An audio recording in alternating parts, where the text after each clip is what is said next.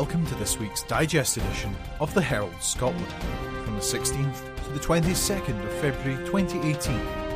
Read by the volunteers at Q & Review Print Speaking to the Blind at our studios in the Bishopriggs Media Centre. Coming up on Side 1. Misery for passengers sees ScotRail fined a record amount. This article by Martin Williams.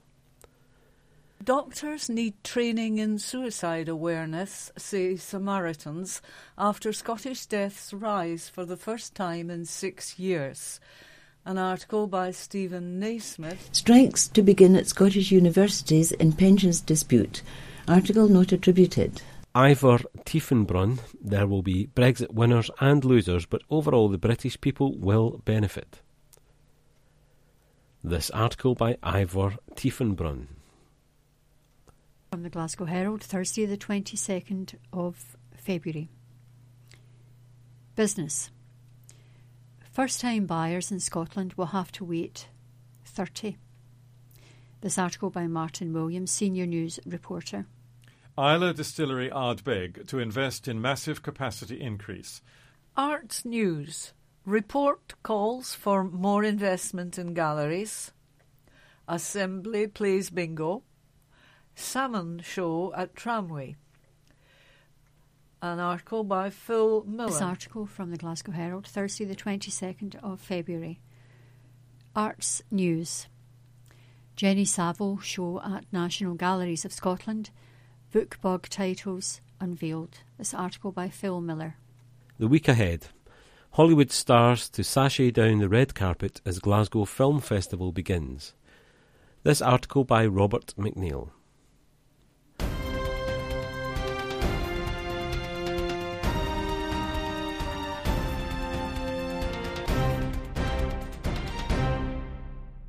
This article from the Herald on Monday the 19th of February 2018. News. Misery for passengers sees ScotRail fined a record amount. This article by Martin Williams. Rail passengers' misery has been laid bare after ScotRail has received record fines for failing to meet required standards for the running of the nation's trains and stations. The firm has clocked up £3 million in financial penalties over the first 9 months of this financial year for its failings, having posted a £3.5 million after-tax loss for 2016. That is double the financial penalties imposed on them for the whole of the previous year. The ScotRail report card shows Abellio, which runs the franchise, failed to reach the required standards in service to the public in 26 benchmarking areas out of 34. It comes as Abellio, an offshoot of Dutch National Railways, came under fresh criticism after failing to meet punctuality targets for the 5th month in a row, with 90.1% of trains arriving on time in the moving annual average. The report card covering the last 3 months of last year showed that the Dutch operator failed to hit key targets in areas including train and station toilets, litter and cleanliness, ticket machines, train seats and on-train information. The development comes as union chiefs aim for talks with ScotRail management after threatening strike action over the axing of a health and safety department, which they say will put passengers and staff at risk. Jackie Baillie, MSP, a former interim Scottish Labour Party leader, has said she aims to hold a meeting with ScotRail Managing Director Alex Hines to raise concerns of station skipping of local rail services and the impact it has on passengers. It comes after it emerged that the number of ScotRail trains skipping stops has increased to as many as 20 a day. Last week, ScotRail made an apology after being forced to cut the number of carriages on some Glasgow to Edinburgh trains by half, leading to fears of passenger overcrowding. The latest 3-month performance figures show that fines against Abellio have topped £1 million record, £1.228 million, for the first time in recent years. In its full final year of running the previous ScotRail franchise, First was fined £576,000, 2014-15, under the performance regime. But official data reveals that Abellio's penalties are currently more than 5 times that, with 3 months of the financial year to go. Abellio has now racked up nearly £5.75 million in penalties since it took over from First. Transport Minister Humza Yousaf is known to be preparing a public sector bid to take over Scotland's railways with a possible switch in 2022. Liz Warren-Corney of the Transport Union TSSA Scotland was concerned about the effect of the failures on passengers and said the Transport Minister Humza Yousaf needs to find his backbone and bring ScotRail back into public ownership now. She said, since Abellio took over, ScotRail has lurched from crisis to crisis. They failed to achieve their franchise obligations and are now on their second improvement plan. We've seen them play fast and loose with passenger safety, attacking their own CCTV operations and doing away with their station health and safety department. And already in 2018, ScotRail has been humiliated after ordering trains to skip stations in order to achieve punctuality targets. No wonder passenger satisfaction levels have plummeted. How much longer will Abellio be allowed to take Scottish passengers for a ride? ScotRail's problems all stem from the Tories' broken franchising system. Once and for all, we need to stop privateers leeching money from our rail network. The franchise was awarded in 2015 in a 10-year deal worth up to £10 billion and runs until 2025. Ministers, however, are considering a public sector bid.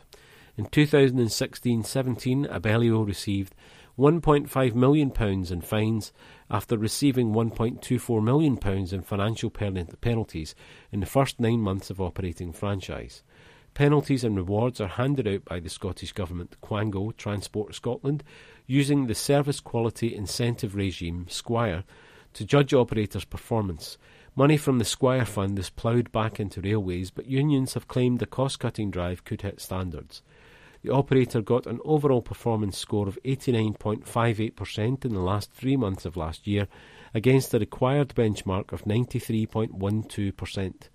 Last month, the operator drafted in railway consultant Nick Donovan to carry out an independent review of its performance. With the support of a petition signed by more than 22,000 people, Manuel Cortes, the General Secretary of TSSA, who has previously called on the Minister to take the bold political decision for full nationalisation of ScotRail without recourse to any bidding, preferably by using a break clause in 2019. Transport Scotland inspectors audit 353 stations and approximately 200 trains every 4 weeks. Service areas inspected range from toilets and timetables to train cleanliness, graffiti, staff service, ticket officers and the public address system. A ScotRail spokesman said, "We have signed up to the toughest service quality regime in the UK and it is right that we have. It means that the standards are driven even higher and customers get a better service. These are not fines, it is a reinvestment fund. Every penny raised through SQUIRE gets put back into Scotland's railway." This article by Martin Williams. Doctors need training in suicide awareness, say Samaritans, after Scottish deaths rise for the first time in 6 years. An article by Stephen Naismith, published in the Herald Scotland of Tuesday, the 20th of February 2018. Doctors, council workers and bus and train staff should be given suicide prevention training in a bid to stem the rising tide of those taking their own lives. The authors of a new report, which comes after the first rise in suicides for 6 years, spoke to family and friends of suicide victims and found there was often little help or understanding available in times of crisis. Among those who should get potentially life-saving training include GPs, A&E staff, prison officers, teachers and job centre staff. The report criticises the awareness of some family doctors. Participants highlighted inconsistent support from GPs, some of whom did not seem to know how to talk to those who had contemplated or attempted suicide, it says. It also claims many GPs are unaware of what other services exist to help people apart from NHS mental health services, which often have long waiting lists, it notes. The report was compiled by Samaritans Scotland, NHS Scotland and the Health and Social Care Alliance Scotland and will be presented to ministers today as the Scottish Government looks to revise its suicide prevention strategy, which expired in 2016. The number of people who took their own lives in Scotland rose by 56 to 728 people in 2016, according to the latest statistics, after consecutive years of decline. As well as arguing for better training for workers in public services, members of the public also need more help to have difficult discussions with family members, colleagues or others who may be at risk, the report says.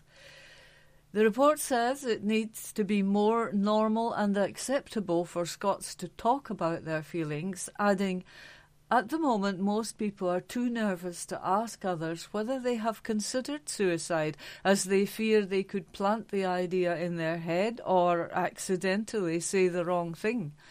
Campaigns should focus on breaking down this misconception and giving everyone the confidence to have these tough conversations."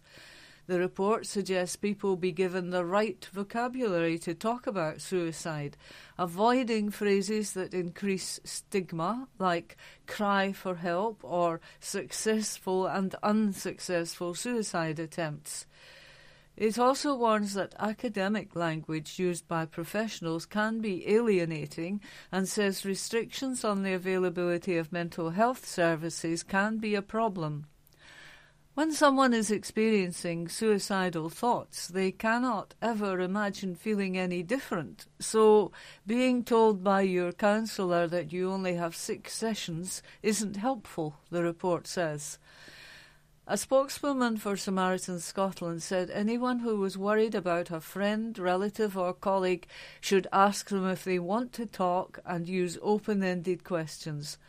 Focus on your friend's feelings instead of trying to solve the problem. It can be of more help and shows you care, she said.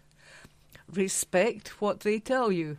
Sometimes it's easy to want to try and fix a person's problems or give them advice. Let them make their own decisions. She said the report's participants had shared deeply personal experiences of suicide. We are extremely grateful to them. They highlighted a mixed picture in terms of the support they received throughout their experiences and some examples of good practice which can be learnt from.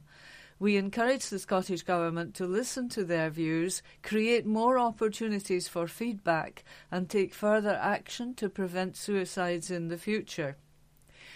Shirley Windsor, Organisation Lead for Public Mental Health at NHS Health Scotland, said, "Every death by suicide is a tragedy with life-changing impact on families and communities, and we must do everything we can to prevent it."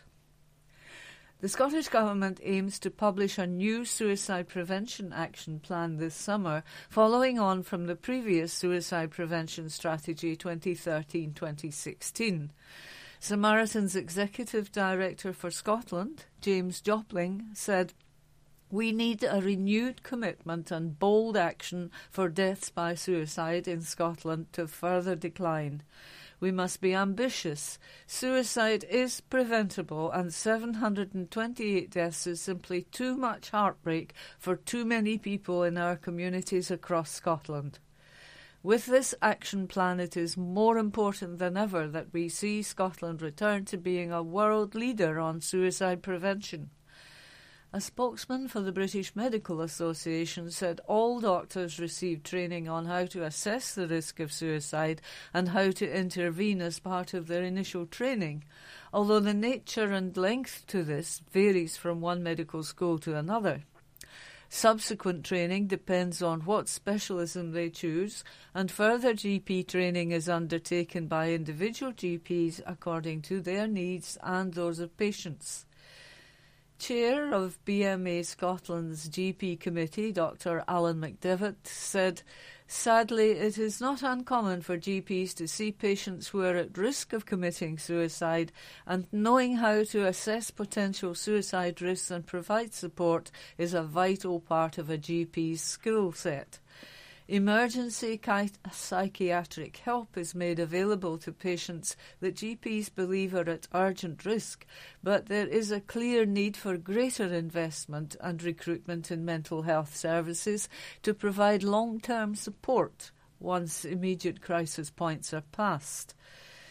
Mental Health Minister Maureen Watt said, "Prevention of suicide is a priority for the Scottish Government, and every suicide is a tragedy with a far-reaching impact on family, friends and the community long after a person has died. I look forward to receiving this report from the Samaritans and their partners and learning more from the people directly affected by suicide. Work like this is invaluable for informing and shaping our draft suicide prevention action plan.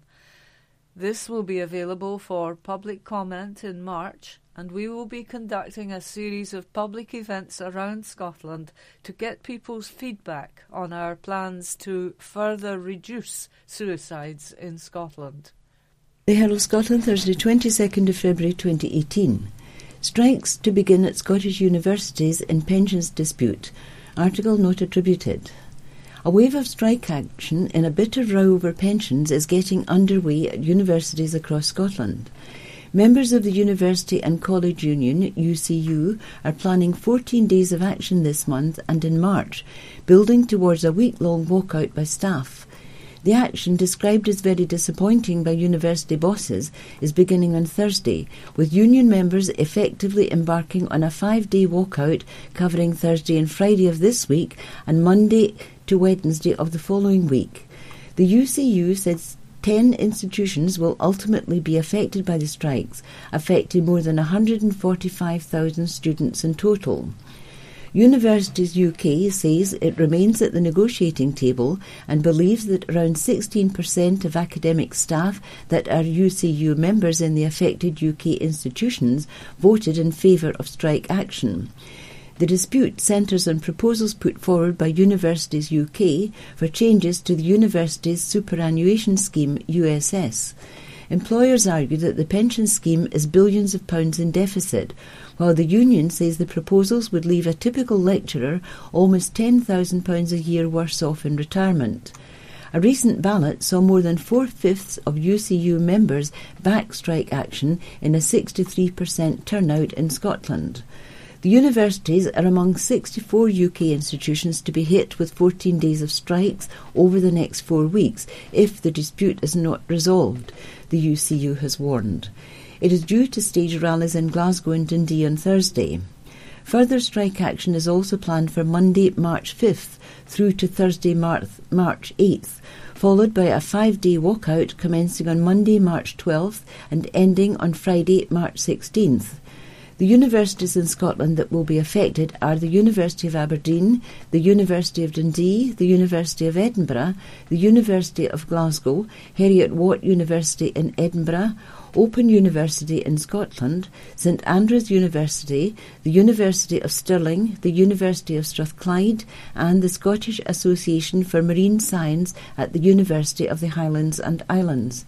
Due to academic timetabling, union members at the Universities of Edinburgh and Stirling are not taking part in the action this week, but they will participate in all the other strike dates and are also set to walk out on Monday 19th and Tuesday 20th March. UCU Scotland official Mary Senior said nobody wants to take strike action, but staff across Scotland feel that they have no choice. These hardline proposals would slash staff pensions and are simply uncalled for. It is staggering that the universities have refused to engage with the union and a real insult to staff and to students. The action has the support of Amar Anwar, the rector of the University of Glasgow, who said, "I would urge every student to show their support for their lecturers. It would not only boost their morale, but be a real show of solidarity." Universities UK said the pension scheme had a deficit of more than £6 billion that cannot be ignored.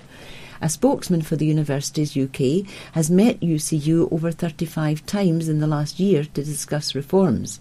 He said UUK remains at the negotiating table, but so far UCU has refused to engage on how best to address the funding challenges facing USS. It is important now that UCU engages on how best to ensure the long-term sustainability of the scheme. He added that there are scheduled discussions with UCU on key issues with the USS. The spokesman continued, "The changes proposed will make USS secure and sustainable, safeguarding the future of universities." University staff will still have a valuable pension scheme, with employer contributions of 18% of salary, double the private sector average. This makes strike action very disappointing. A spokesman for University Scotland said University Scotland is not a party in this dispute, but recognises the need for universities to address the funding challenges facing USS. Universities' immediate priority will be to try to minimise disruption to students' education and to vital student services during that time. This article from the Herald on Monday the 19th of February 2018. Business. Ivor Tiefenbrunn, there will be Brexit winners and losers, but overall the British people will benefit. This article by Ivor Tiefenbrunn. Symmetry is a sign of health and beauty, so we search for it everywhere. We naturally think that our opinion is as valid as anyone else's and mistakenly assume that both sides of an argument have equal weight in media coverage. But that isn't necessarily the case, especially when, as often with a contentious issue, a large imbalance in reporting occurs. I recently participated on a panel on Brexit at the Scottish Parliament. As usual in the EU debate, there were 4 Remainers against 1 Brexiteer, and the chairman was a Remainer. The 3 professors and the journalist on the panel with me all said that Brexit would be ruinous and sought grounds to overturn the Leave decision, leaving me the sole voice in favour. Why are the referendum losers who disparage the vote always so heavily overrepresented, when for most people Brexit will have no greater negative impact than many other ongoing political and economic challenges to which they are already accustomed? Tony Blair's recent well-published incitement to overturn the Brexit vote reminded me of Y2K hysteria. We were told that a change of date would mean that computers would crash, the economy would collapse, we would lose our jobs, planes would fall out of the sky, shops would run out of food, and the supply of water, electricity and gas would be stopped. We were enjoined to audit our computer systems and supply chains and to make extensive but completely ill-defined precautionary preparations. The predicted doomsday eventually arrived and passed without incident, but Blair's millennium bug scaremongering wasted a vast amount of money and effort, and the educated alternative optimistic perspective was ignored. Remainers only want Brexit if it doesn't change anything, and want to continue to submit to the protectionist trade terms of the EU, with its iniquitous regulations and bureaucracy. Even though remaining now guarantees the inevitable end of our rebate, joining the euro, submission to a EU state, accepting an EU army, and destroying any last vestige of the UK's independence. EU doommongers also believe that we should pay the EU to continue unequal trade in physical goods, remain subject to EU governance, and yet still have our financial sector deprived of passporting rights. Given that prosperity depends upon defending the realm, maintaining an independent judiciary, and having small government, staying in the dictatorial EU runs counter to everything that Britons traditionally hold dear, and guarantees economic ruin. The Brexit vote was for change, not for things to stay as they are. There will be winners and losers, but overall the British people will benefit. They understand this, and most accept that the EU will do us no favours, and that we are better to leave without delay and without a punitive deal, when we are the EU's biggest export market and run a massive trade deficit. Yet despite this being the majority opinion, their voices expressing optimism about our future outside the oppressive EU are not being heard. Outside the protectionist, corruption-tainted EU with its obscene common agricultural policy that dumps surplus produce in Africa to ruin their farmers, we will have access to more competitive suppliers and the cost of food, clothing, shoes and so on will fall. Lower import costs will reduce our balance of payment deficit and inflation, allow us to use our resources more productively, increase our disposable per capita income and reduce our long-term real interest rates. All this will increase our capacity to invest and make our nation healthier and more competitive. While jobs may well be lost in many activities, that will allow us to create new jobs and invest more productively in growth opportunities. All this has to happen anyway to maintain our competitiveness, and despite any EU obstruction, British agriculture, industry and our financial sector will be better able to adapt and thrive outside. Importers complain loudly about the impact of Brexit, as do multinational corporations, academics, civil servants and others who fear that they stand to lose, and all plead their special case like the unelected officials in Brussels who threaten us with disaster and dire retribution. Amidst this clamour, it is easy to forget that the vast majority of British people are either unaffected or see many advantages in leaving the EU and are not trying to make their voices heard. They accept that we are leaving, so they are not busy spreading scare stories or panic-mongering like those who favour remaining. It is entirely up to the bully boys leading the EU to determine how they wish to treat us, and only they can decide how much they value us as an ally and trading partner, whatever we wish, and we will cope with whatever they decide. Everything we value in our modern world has been created by free enterprise and genuine free trade. The advantages of leaving the closed and failing EU market, ideally without any restrictive agreement, means that we should disregard the hysterical clamour in the media of those who wish us to remain, or do a costly deal, or delay or nullify our exit. The lack of symmetry in this debate should be clear to anyone with an open mind, or who understands the big picture, and illustrates, perhaps counterintuitively, that those arguing the loudest are a minority with the weakest case. As your ma used to tell you, empty vessels make the most noise. Ivar Tiefenbrunn is a Scottish manufacturer. This article by Ivar Tiefenbrunn. Remember, you no longer need to receive a weekly digest service on tape, but can in fact listen to more daily content online via www.qandreview.com/free podcasts, accessible on your computer or mobile device. From the Glasgow Herald, Thursday the 22nd of February. Business. First-time buyers in Scotland will have to wait 30.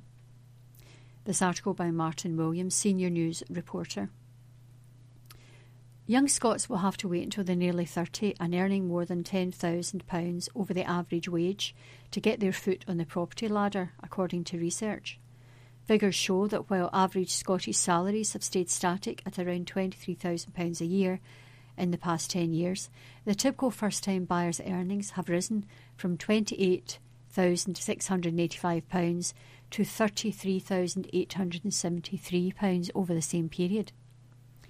Concerns about the plight of first-time buyers have also resurfaced as the data shows the average percentage loan advance the banks are giving has been cut from 89.25% in 2007 to just 84.5%. The number of loans has remained the same, with 35,400 in 2007 and the same last year, although the value of mortgages has risen from £3.19 billion to £3.95 billion.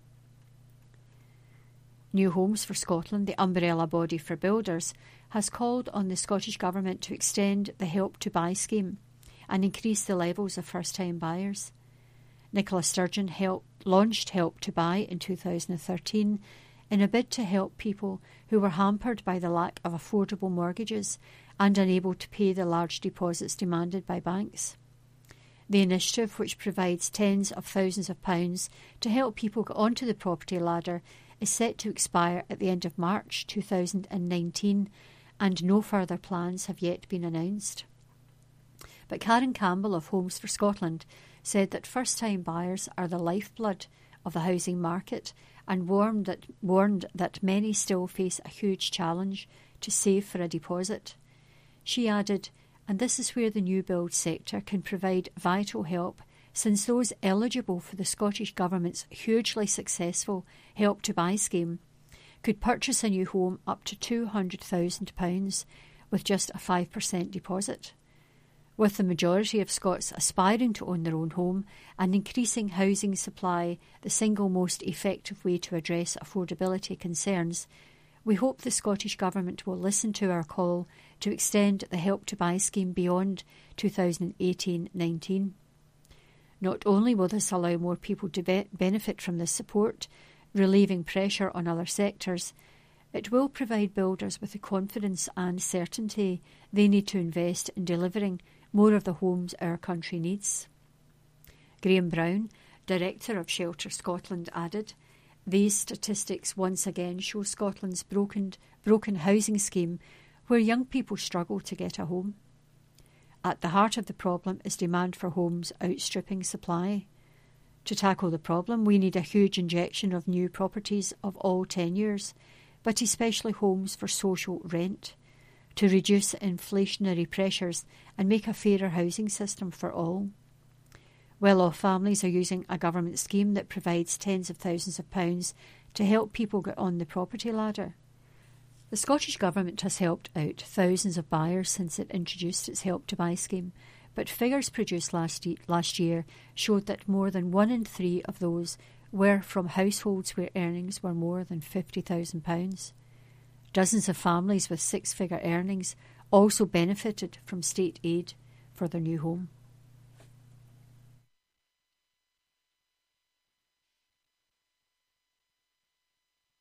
Article from Herald Scotland, 20th of February 2018. Business. Islay Distillery Ardbeg to invest in massive capacity increase, by Kevin Scott, business correspondent. Scotch whisky producer the Glenmorangie Company has unveiled a multi-million-pound investment in its Ardbeg distillery on Islay. The undisclosed investment will see a new still house built at the distillery, doubling the number of copper stills to 4. The move comes just weeks after a similar upgrade was announced at the Glenmorangie distillery. The still house on Ardbeg will significantly increase capacity at this distillery, enabling Ardbeg to produce between 1.4 million and 2.4 million litres of alcohol each year. Glenmorangie said the larger still house will ensure a steady supply of whisky to meet rising demand from the ever-increasing numbers of Ardbeg fans. Glenmorangie, which acquired the mothballed distillery in 1997, said that subject to planning approval from Argyll and Bute Council, work will begin this year and will be completed in 2019. Designed to regenerate a site at the heart of the distillery, this traditional-style building will house a total of 4 copper stills. Under the new plans, the new still house would be built on a site once occupied by maturation warehouses. The plans would see the distillery work with 2 wash stills and 2 spirit stills, while the space currently housing the stills will be repurposed to accommodate further washbacks. Planning permission for a new boiler house has already been granted and work is underway on site. Glenmorangie said the expansion would lead to jobs being created on Islay, but couldn't yet specify how many.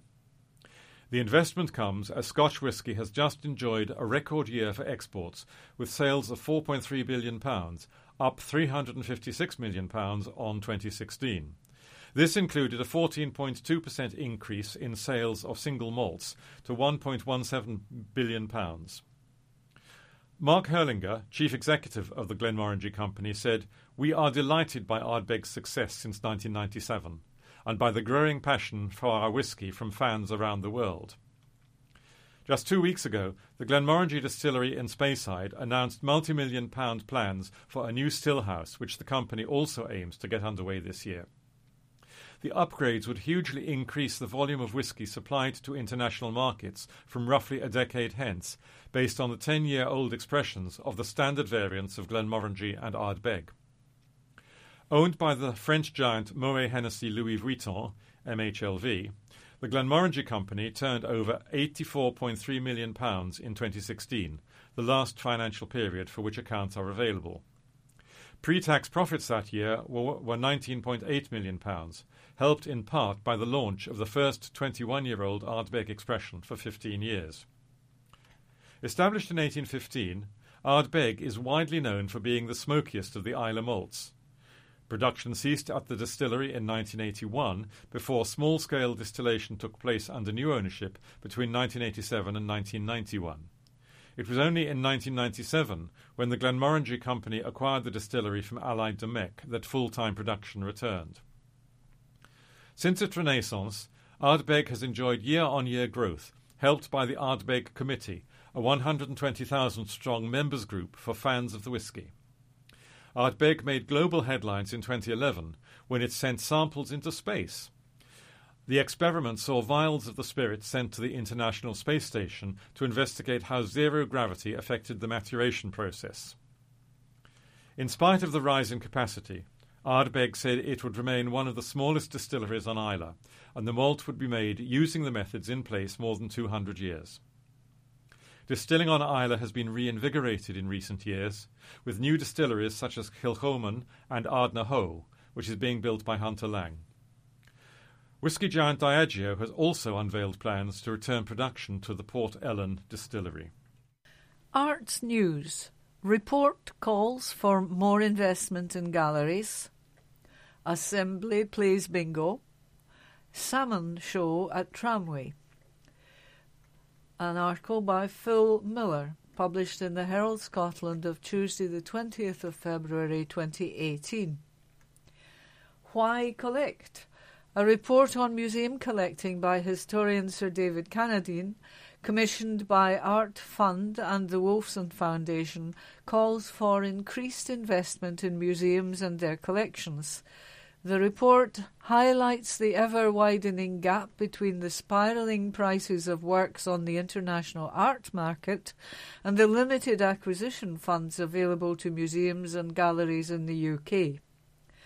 Cannadine's analysis of museum and gallery collecting traces its history from the 1830s to the present day and is accompanied by 11 case studies which explore various facets of the social and cultural impact of collecting.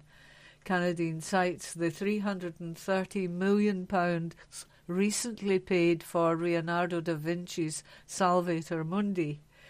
It says the museums of the UK have experienced a decade of diminished funding as an example of the cost of art. The morale, confidence and the numbers of curatorial staff, it says, have been in serious decline for some time. www.artfund.org. The Assembly Festival is working with Scottish theatre companies Gridiron and Stella Quines on the production of their new show Bingo, which premieres at Assembly Hall on the Mound, Edinburgh, on the 6th of March. This marks the first time Assembly has programmed shows at the venue outside the festival season in August. William Burdett Coates, the director of Assembly Festival, said, Assembly is committed to investing in Scottish theatre year-round. Since 2016 and the launch of the Art Assembly Roxy Theatre Prize, we have been working more and more with Scottish theatre companies out with the festival. This year, with the extended use of Assembly Hall, we are delighted that we will be able to present much larger-scale theatre and new work to Edinburgh audiences. Bingo is directed by Stella Quine's artistic director Jemima Levick and runs from 6th to 17th of March. www.assemblyfestival.com. The Tramway in Glasgow and Lux, Scotland are to present a series of works by the American-born, Glasgow-based artist and filmmaker Margaret Salmon. This will be the largest presentation of her work to date and her first solo exhibition in Scotland since 2006. Margaret Salmon works on 16mm and 35mm film. A special performance and screening event of Salmon's latest film, Millimetre 2017, will take place on the 24th of February with live music from the Scottish post-punk band Sacred Paws, who created the soundtrack for the film. Millimetre was commissioned for Berwick Film and Media Arts Festival 2017. www.luxscotland.org.uk. This article from the Glasgow Herald, Thursday the 22nd of February. Arts News. Jenny Saville show at National Galleries of Scotland. Book bug titles unveiled. This article by Phil Miller. An exhibition of works by the renowned British artist Jenny Saville is to open at the Scottish National Gallery of Modern Art, the SNGMA, in Edinburgh this spring. Saville, who attended Glasgow School of Art, is known for her large depictions of the female form. Her 21-foot-long strategy South Face, Front Face, North Face reached a wide audience when it appeared on the cover of the 1994 album The Holy Bible by the Manic Street Preachers. The show will feature 17 works from private and public collections across the world. This will be the first museum exhibition of Saville's work to be held in Scotland and only her third in the UK. The selection will span 26 years from early paintings such as Propped in 1992 and Trace in 1993-94 to recent charcoal and pastel drawings. Other highlights will include a series of large-scale head paintings such as Rosetta II, 2005-2006, made while the artist was based in Italy, and the premiere of a major new work, Aleppo, 2017-18, that will be hung at the Scottish National Gallery alongside historic works from the collection. The Scottish Book Trust has announced the books chosen for the 2018-19 Book Bug Bags that are distributed free to every baby, toddler and 3-year-old in Scotland. Every year, Book Bug gives more than 800,000 books to families across Scotland. The baby bag books are Peekaboo in the Jungle by Cockeretto, Child's Play, Baby's First Black and White book, Faces by Stella Bagot, Usborne, and If You're Happy and You Know It by Annie Kubler, Child's Play.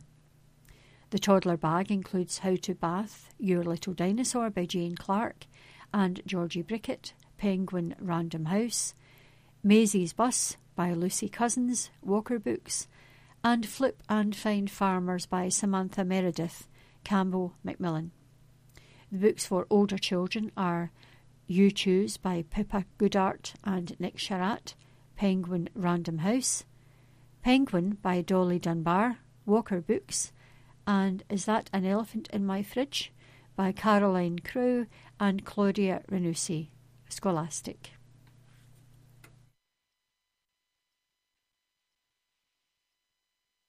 This article from the Herald on Monday the 19th of February 2018. Arts. The week ahead. Hollywood stars to sashay down the red carpet as Glasgow Film Festival begins. This article by Robert McNeill. First, the figures. No fewer than 330 events showcasing more than 180 movies from 51 countries, including 6 world, 7 European, 77 UK and 52 Scottish premieres in this, its 14th year, all of which makes Glasgow Film Festival one of the largest celebrations of its kind in the UK. The sheer range of genres, cultures and styles is extraordinary, and the hackneyed expression something for everyone is truly applicable here. Where to start? Well, let's be radical and check out the beginning. On Wednesday, with the UK premiere of Wes Anderson's animated canine adventure Isle of Dogs. It's set in a future dystopian Japan and features the voices of Bryan Cranston, Scarlett Johansson, Edward Norton, Tilda Swinton, Jeff Goldblum and Bill Murray. Fast forward and we find that the end of the festival on March the 4th has the world premiere of Ne Passaran, a film to make Scots proud, featuring the selfless solidarity of workers at the Rolls-Royce factory in East Kilbride, who in 1974 refused to repair engines that had been used during the military coup in Chile the previous year, thereby grounding half of the dictatorship's air force. Hard to imagine something like that happening now. All the same, Philip Busto Sierra's feature film shines a laudatory light on times when ordinary men defied the might of the market and a military junta. The film festival also features extraordinary people, superstars of the screen, as to say, though we still think of the likes of Karen Gillan, David Tennant and James McAvoy as Urain, the boys and girl next door who made it big. Gillan will donder or perchance sashay down the red carpet for the world premiere on Saturday of her directorial debut, The Party's Just Beginning, which was filmed in her native Inverness. Meanwhile, Tennant, a fellow Doctor Who graduate, stars in a new rom-com with a twist, You, Me and Him, and McAvoy, the professor in Yon X-Men, can be seen in Wim Wenders' thrilling romance Submergence. I'm so parochial that I've barely left time to mention Hollywood legend Bill Pullman appearing for the UK premiere of The Ballad of Lefty Brown, while on screen you can also catch Liam Neeson in Mark Felt, the man who brought down the White House, Harvey Keitel in Madame, and Joaquin Phoenix in You Were Never Really Here by Glasgow's own Lynn Ramsey. I also wanted to highlight the pop-up movie houses and GFFFF Fright Fest. Too many events to figure here, I'm afraid. The website glasgowfilm.org/festival has full details of the festival, which runs from Wednesday until March the 9th at various venues. Tickets are also available on 0141 332 6535. This article by Robert McNeil. End of side 1. Please fast forward to the end of the tape and turn over for side 2.